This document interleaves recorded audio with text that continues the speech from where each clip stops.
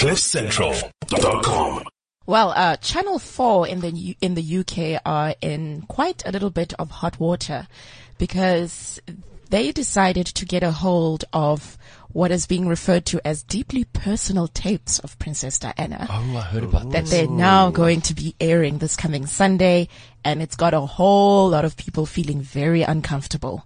So Channel 4 has been accused of paying blood money for these tapes. The Queen's former press secretary, Dickie Arbiter, said that Diana had no idea that the tapes would ever be made public, and that the content would be incredibly hurtful for her family, the children, and just, the whole look of the royals as a whole. So, his criticism came after it emerged that Diana's brother, Charles, who's the Earl Spencer, had tried to stop Channel 4 from airing these tapes, but the channel has decided that they're going to go ahead anyway this coming Sunday. The footage was purchased by Channel 4 after the BBC decided to shelve a documentary about the same videos. They have already appeared in the United States, but this coming Sunday will be the first time that the controversial footage will be viewed by a British audience. So, allegedly in these videos, Diana talks candidly about topics including Prince Charles's affair. And then there's a part where she talks about how the Queen allegedly said that her son was hopeless. Which one? Charles. She also claims hopeless. Hopeless. She also hopeless. Prince Charles cannot string a sentence together. He's hopeless. She also claims that at first Charles was all over me like a bad rash. These are now quotes that they're taking directly from the tapes. While the couple, having sex once every 3 weeks, but that ultimately their intimacy fizzled out. It's quite the opposite. Oh, hello, Prince Charles. How do you do? I reckon we're doing better than you. Diana, those tapes are terrible lies. Lies? Never heard such nonsense in my life. Well, what exactly, which part is the lie, Charles? We had sex every day. Oh. And then ultimately it fizzled out though. Well, Camilla and I had sex every day, Diana and I every 3 weeks. Yes, she does talk about your affair with Camilla. Well, it was real love. It was also an affair. Yes, but it was love.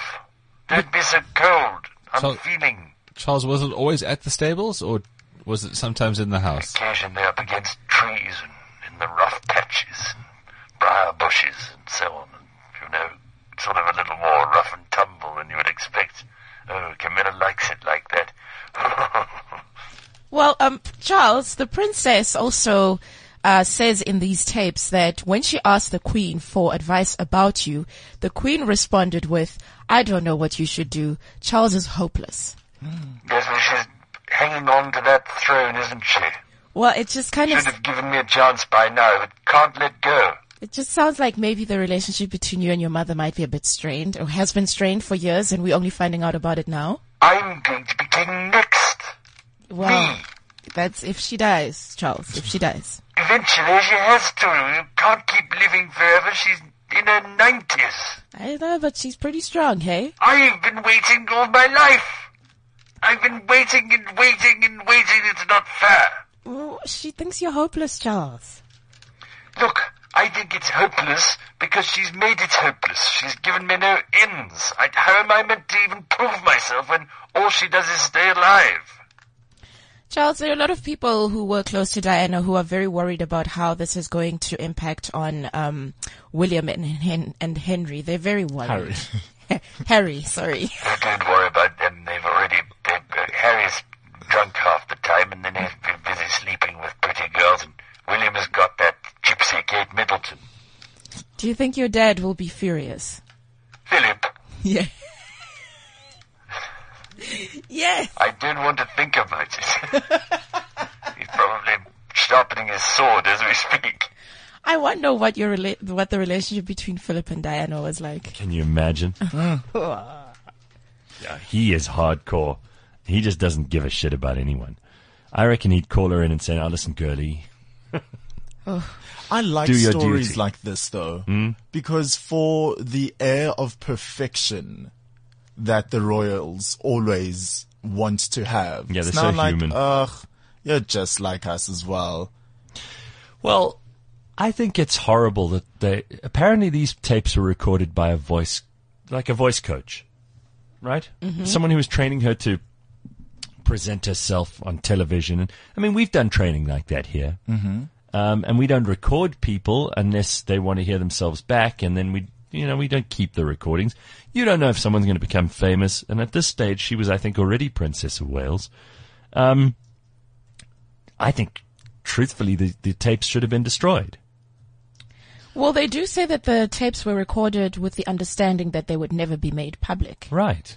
And that's why she was speaking so openly and honestly about Charles and, the relationship and the royal family and all of that stuff. And now someone's dug them up. They've turned up after, 21 years? Yeah, it has been a while. But honey, isn't it kind of obvious though to sort of mind what you say when there is recording equipment? If her room was bugged, that I get, and it's a total invasion.